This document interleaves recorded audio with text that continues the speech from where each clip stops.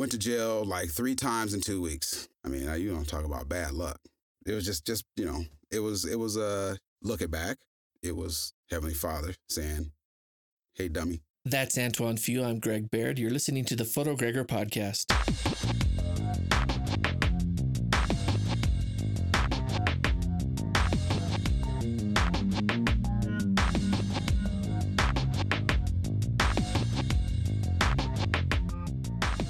So this is part 2 of Antoine's story. It's such an interesting story. I'm glad I could tell it. Okay, so last time we talked about, you were a promising young athlete in high school, and things are going pretty well, but Fresno is kind of devolving into a place that's a little chaotic. And so I want to start there. You're in high school. You did well in football in high school, and where did football take you at that point? So football took me. So I even though I straightened my act up, I didn't score high enough on the SATs, and my grades weren't good enough to get me into a 4-year college. So that 4-year college, which was Washington State, they told me to get a hold of Al Baldock down at Taft College. Where's Taft? Taft College is, so it's about 50 miles west of Bakersfield, California. Okay. It's out in the oil field deserts, west, like Midwest California, like Southwest. Like, it's weird. It's hard to explain because you think South, people think LA and San Diego, but this isn't far that south. This is like the south end of the San Joaquin Valley, but out west towards the coast. There's a lot of oil fields out there, and there's a small city called Taft. And just like those shows on Netflix right now called Last Chance U, it's basically what Taft College was back in, I went there in 89 and 90. It was like Last Chance U. Guys that didn't have good enough grades to get into a 4-year that were basically D1 quality, but couldn't fit the bill academically. So you're playing on a D1 team, pretty much. Basically. And back then they were ranked like number 1 in the nation. They were like the best junior college that you could basically go to. Like guys, just about everybody went there, got picked up by a school somewhere, even if it was a D2 or D3 school. People were able to get a free education, out of the deal. So I went to Taft, after high school, went to Taft. Got to Taft and kind of, had never been in an environment where everybody was either as good as I was or better. Even athletically. Athletically. And it kind of it shocked me. It shocked me. I was shell shocked. But then I adjusted but I got hurt within the first 3 weeks of me being there. What'd that do to you? It put me in a hole. Me in a hole emotionally, mentally. Because there was 8 linebackers, and I was at the time, I was 3rd on the depth chart. So, there was 2 people in front of me who are both sophomores. I was a freshman in front of 2 other sophomores, and so. So it still had some promise. Right. So, but if I got hurt and I couldn't play, that dropped me to the back, now you got to work your way back to the top. You don't just, you don't hold your spot. You got to work your way back into the rotation. And, so what was the injury? I had a real bad high ankle sprain. Okay. Where so it seems like something you should be functional through, but you couldn't go. I couldn't cut. I could run in a straight line, but the minute I try to cut, I'm dust. I'm on the ground because I can't. It almost felt like it was. I thought it was broke. I kept telling my coaches, it's broke. It's broke. There's no way it's not broke, because it just felt like it was coming apart when I would cut. I can run in a straight line, no problem, full speed, straight line. But if I try to cut, turn, and go anywhere in any direction, I couldn't put any pressure and plant and push off on it. So how many weeks before you felt like you were? It was like a month. Okay. Before you could do anything. Yeah, we were 4 games into our 10-game season. you know, and so now I'm working my way back in, and I hurt my right ankle first, then I hurt my left ankle. As soon as my right ankle got healed up, I did the same exact injury to my left. Yikes. How was school going at that point? Like for schoolwork? It was bad. It was bad. So what was different? Just, there was no oversight. The oversight committee was left, and they were in Fresno. So like a lot of kids, the wheels kind of came off and you derailed a little bit. I started drinking, and just, How does a kid your age get alcohol back then?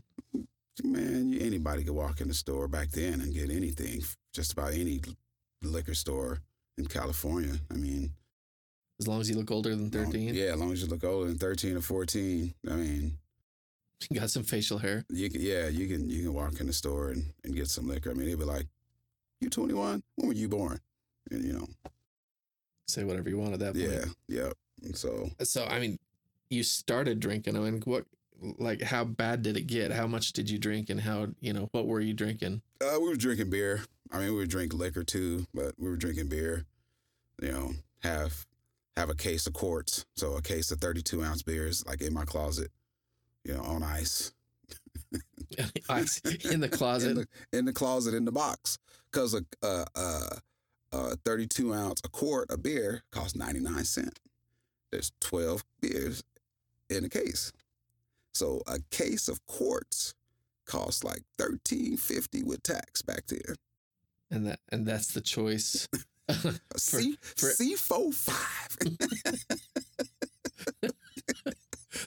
You told me that stuff is nasty, man. Oh, that's the nastiest. Oh my gosh. It's next to, then you got 800, Old English 800. That's like charcoal filtered, bottom of the barrel, like the absolute worst beer you could possibly drink. But at that age, it was 800 or C45, Mickey's Big Mouth. We drink anything, basically, any of the malt liquors. But yeah, that's where I first started drinking, and then so football didn't go well, season didn't go well for me. We won the Potato Bowl, number one in the nation, all of the accolades that go with being a really good football team. And you didn't feel any pieces of that at all? No, because I basically didn't play. Did you travel with the team? Yeah, I traveled with the team. So at least you got that. At least you didn't. They say rehab is lonely, but at least you got to be with the team. Yeah, I got to be with the team. Okay. So spring semester is going along, not doing that well, not doing my homework, not going to get aid in the classes. They told, you can come in and you can get help. Come to study hall and I'll help you through this and help you with that. And, I'm being a 18. Basically, I was 18. I was 17 when I got to school, when I got to college. Turned 18 within 2 months, and so I was an 18-year-old kid with no self-regulation. With no, like I said, I left the oversight committee in Fresno, and that was bad for me. But my biggest thing was to get away from home so I could be on my own. Well, not knowing, being young and dumb, not knowing that I needed that guidance to help me succeed. But at the same time, looking back on it as, almost 50-year-old man, it was the best, one of the, what helped get me to where I'm at today. So, there's some immediate negative consequences that came from that. Oh, absolutely. And so I want to hear what happened right after that and start to talk about what path it led you down that made you who you are today. So, I got kicked out of college, needless to say, shortly after spring break, was drunk and had an incident with the police. I didn't go to jail or anything. I verbally abused them and then locked myself in my dorm room. And they basically banged on the door, showed up the next day with my football coach.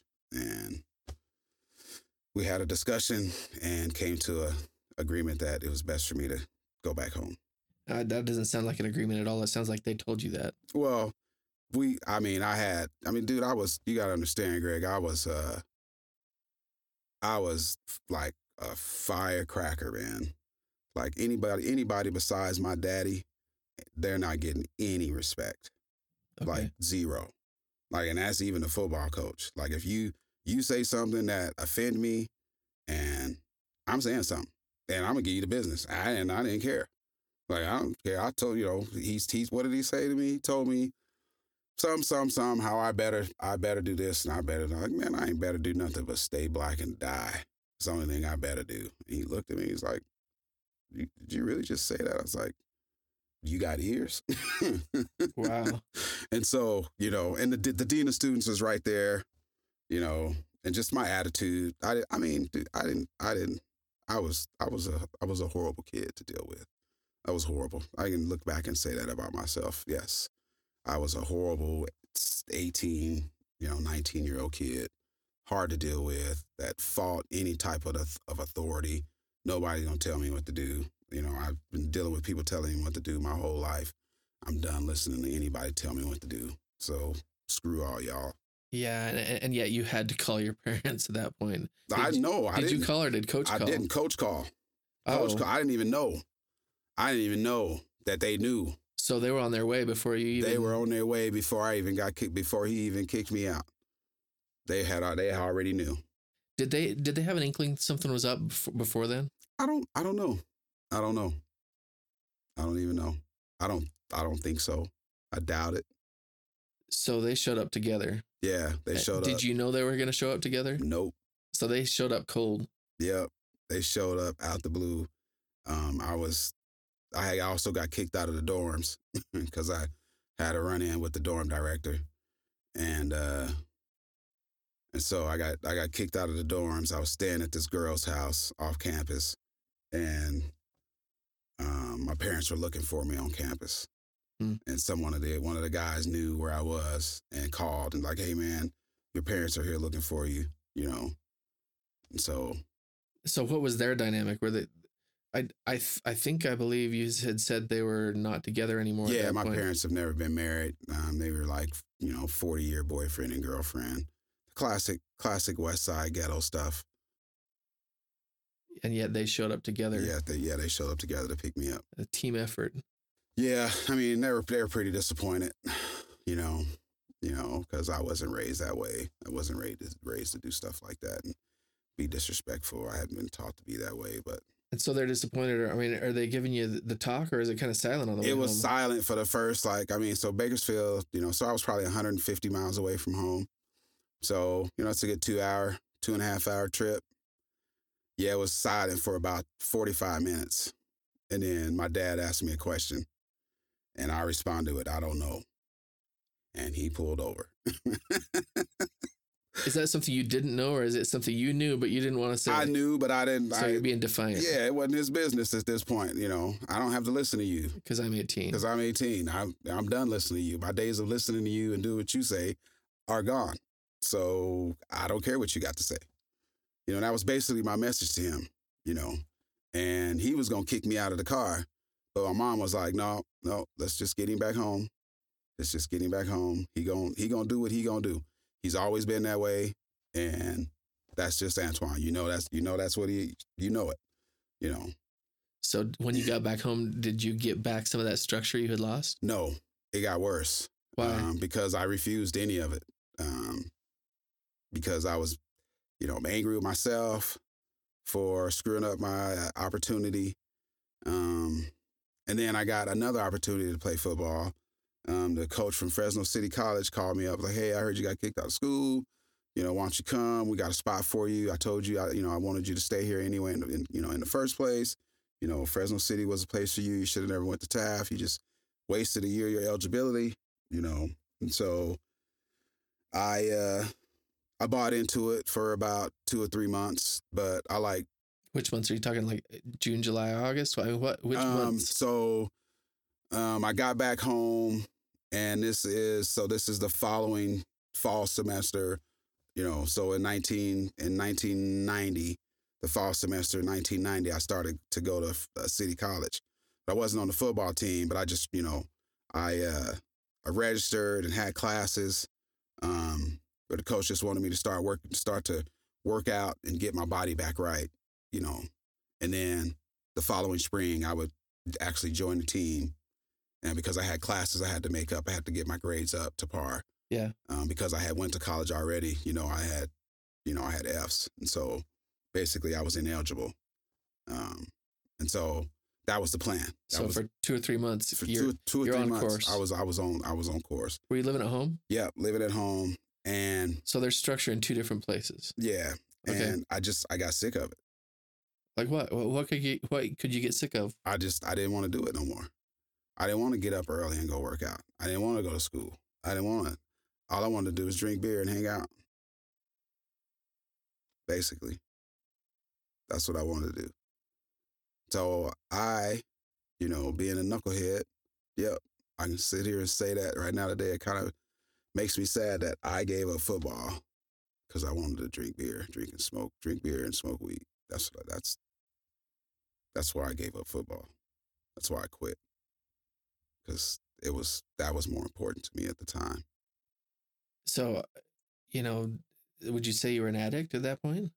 I mean, if you're giving up opportunities, from the outside looking in, I'm not judging. I'm just saying from the outside looking in, if you're giving up good opportunities for substances, isn't that addiction? Yeah, that is. I surely wouldn't have called myself an addict, or of course, but yes, those are addictive tendencies. That's what people that are addicted to things. That's what they do. They give up everything because they like doing that more than they like doing anything else. But yeah, that's why I gave up football. That's why I quit. So to bottom line it, you gave up football for alcohol. Yep. And marijuana. Yep. And so that put me on a crash course, because my dad didn't agree with that, my mom didn't agree with that, and they weren't going to support anything that I did that had anything to do with it. So besides giving me a place to sleep, place to lay my head, that's all I got. And until unless I wanted to do something different, go out, get myself a job, go and start doing right, and acting like an adult, there would be no support. And I made it really hard I was really, really hard on my mom.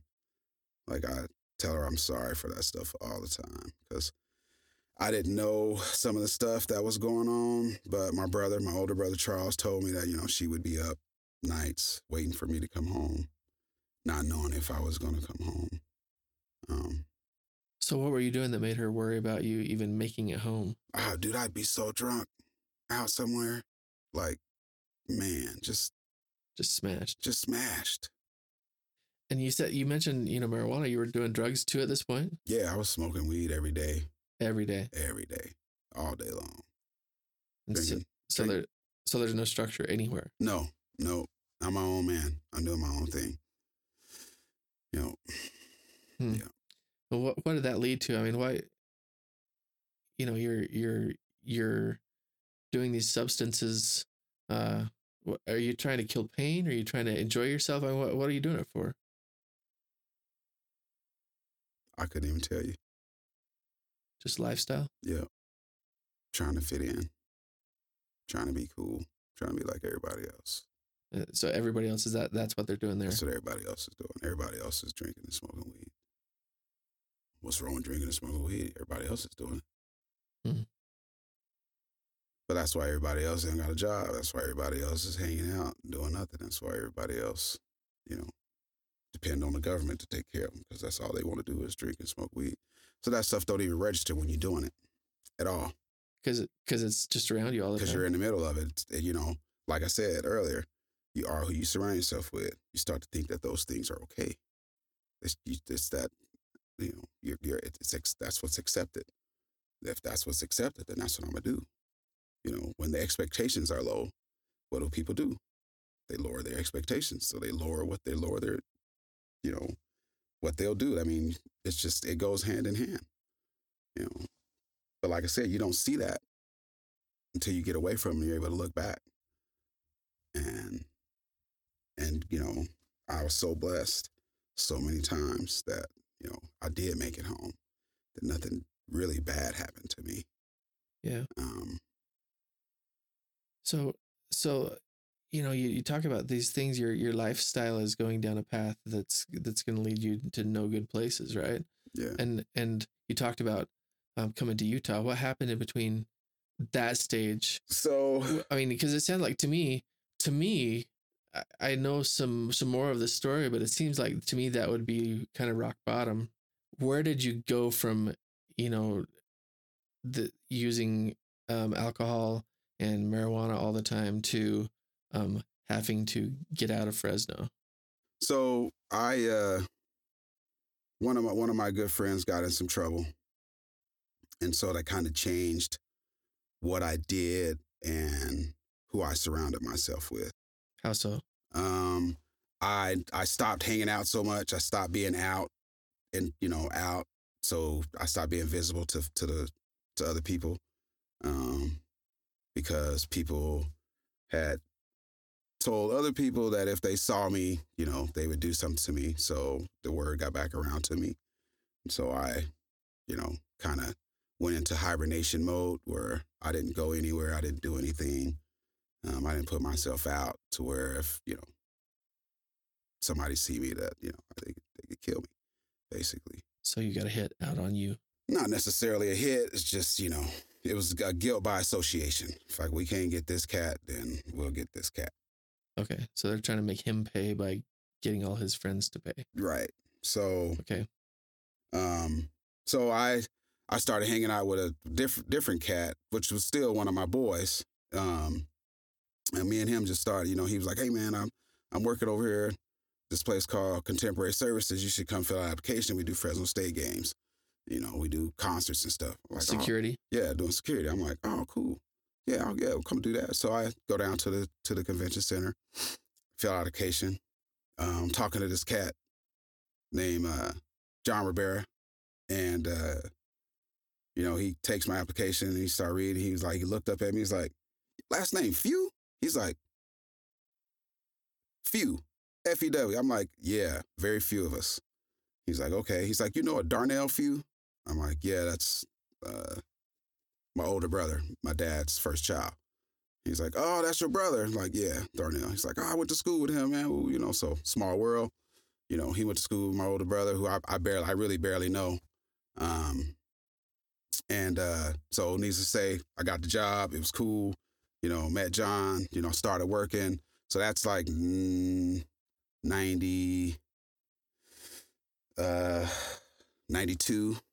Okay. Or so, something like that. 92, like summer of 92. I started doing shows. So I worked, started working just kind of off and on. So I changed who I surround myself with, started being a little bit more positive, stopped drinking so much, stopped being drunk all the time. I was still smoking weed, but not that much. So things are starting to kind of turn around for me. And then hit another bad patch, started back drinking a lot again. I wasn't working a lot, ran into some people who got in some more trouble. And I had started, instead of using a whole bunch of drugs, I started selling drugs. And that was kind of like... why the shift? I mean, what was it? I wasn't having enough money to do what I wanted to do. I mean, not that I couldn't do nothing. I mean, the little bit of money I was making, working, doing the shows, I mean, it was minimum wage. So, I go work an 8-hour shift. This is $4.25 an hour.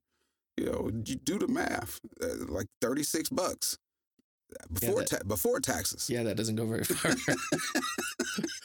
I remember those days. So, a romance with no finance is a damn nuisance.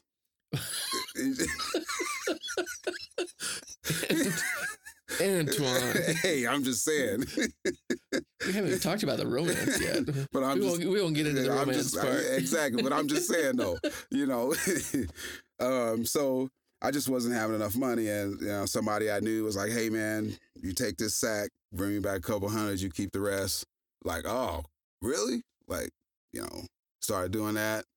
Then that snowballed into something else. It snowballed into, at one point I was driving around Fresno in a car with 2 pounds bagged up in dime bags. I was like the dime bag king of the West Side, you know, and that's what I did for a few summers. Even after I came to Utah and went back, came because I used to come out here for the summer times, and I'd go back to California for the winter.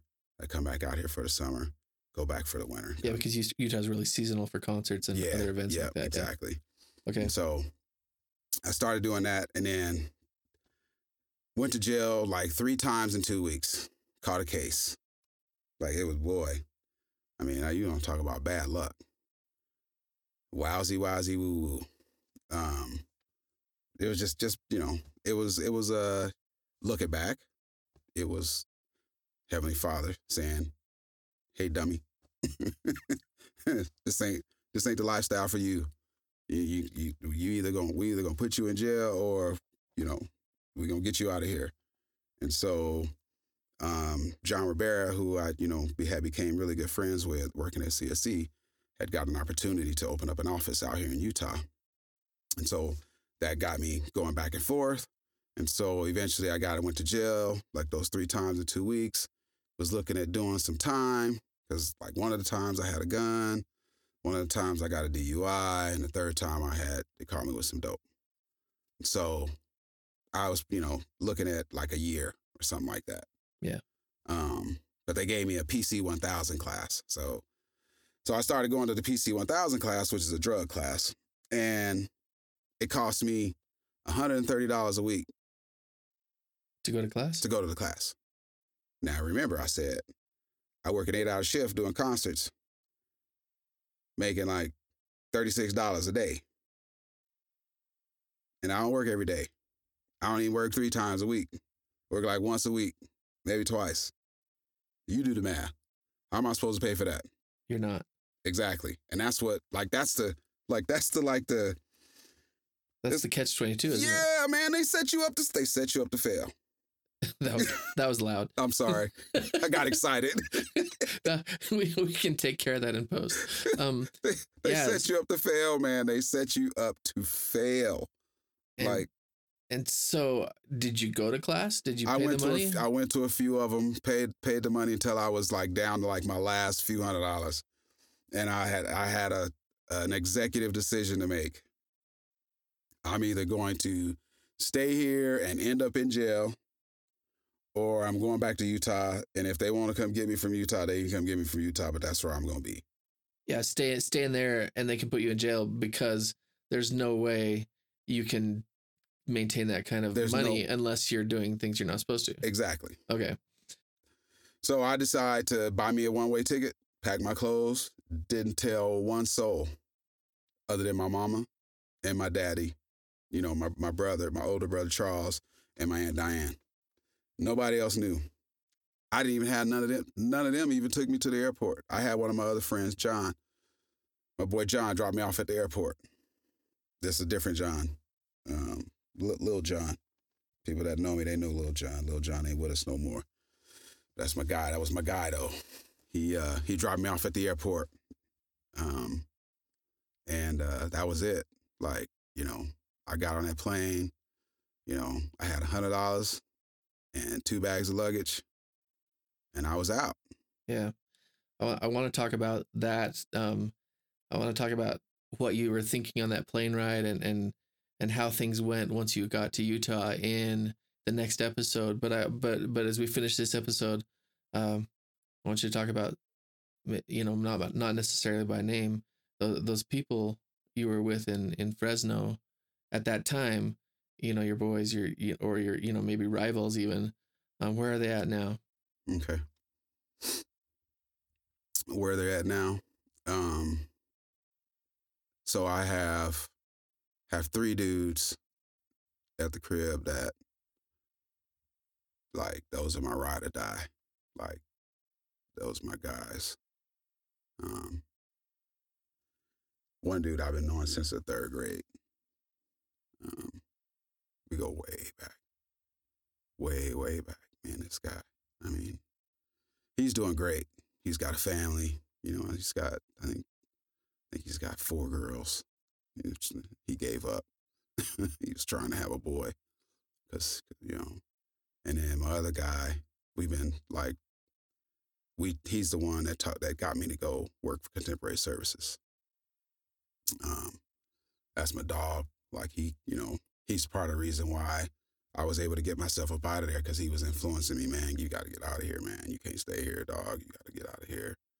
Them cats gonna get you, man. You know, because you be out, you know, they gonna get you. They gonna catch you. They gonna catch you slipping when you least expect it. You know, you need to get out of here, you know. And then my other guy, unfortunately, you know, he's doing a bunch of time in federal pen right now. You know, I've been knowing this cat since he was in diapers. So his grandmother used to live next door to my grandma where I used to live. They used to be our neighbors. You know, so those are like my three guys. Like, I go home, every time I go home, I see those dudes. Like, no matter what. Well, I can't see one of them. But the other two, every time I go home, I go see them. Like, without a doubt. I mean, some of the other guys that I know, you know, I mean, I got some good friends, but those dudes right there, I don't go to Fresno without seeing those dudes. Where would you be if you had stayed in Fresno? I'd be in jail or dead. Without a doubt. Just like that? Yep. No doubt. Because the path you were down? Yeah, the path I was on was, that's where it was going. Okay. I mean, there's no doubt in my mind. And there's no doubt. I'd either be in jail or dead. You know, I don't think I'd be a 48-year-old, 49-year-old man in the position that I am right now, had I stayed in Fresno. Not even close. If I was alive, I'd probably be an alcoholic or, you know, some type of drug addict or something like that. Yeah. So and that's kind of where I want to end the episode. I want to end the episode by saying I can't see that in you now. You know, I mean, you're talking about your past and your story, but you're not the same person clearly now that you were then, which is kind of where I want to get with it in the next episode, is to kind of, you know, chart that path from that bad situation, maybe a bad attitude, into where you're at now. Sound good? Yeah.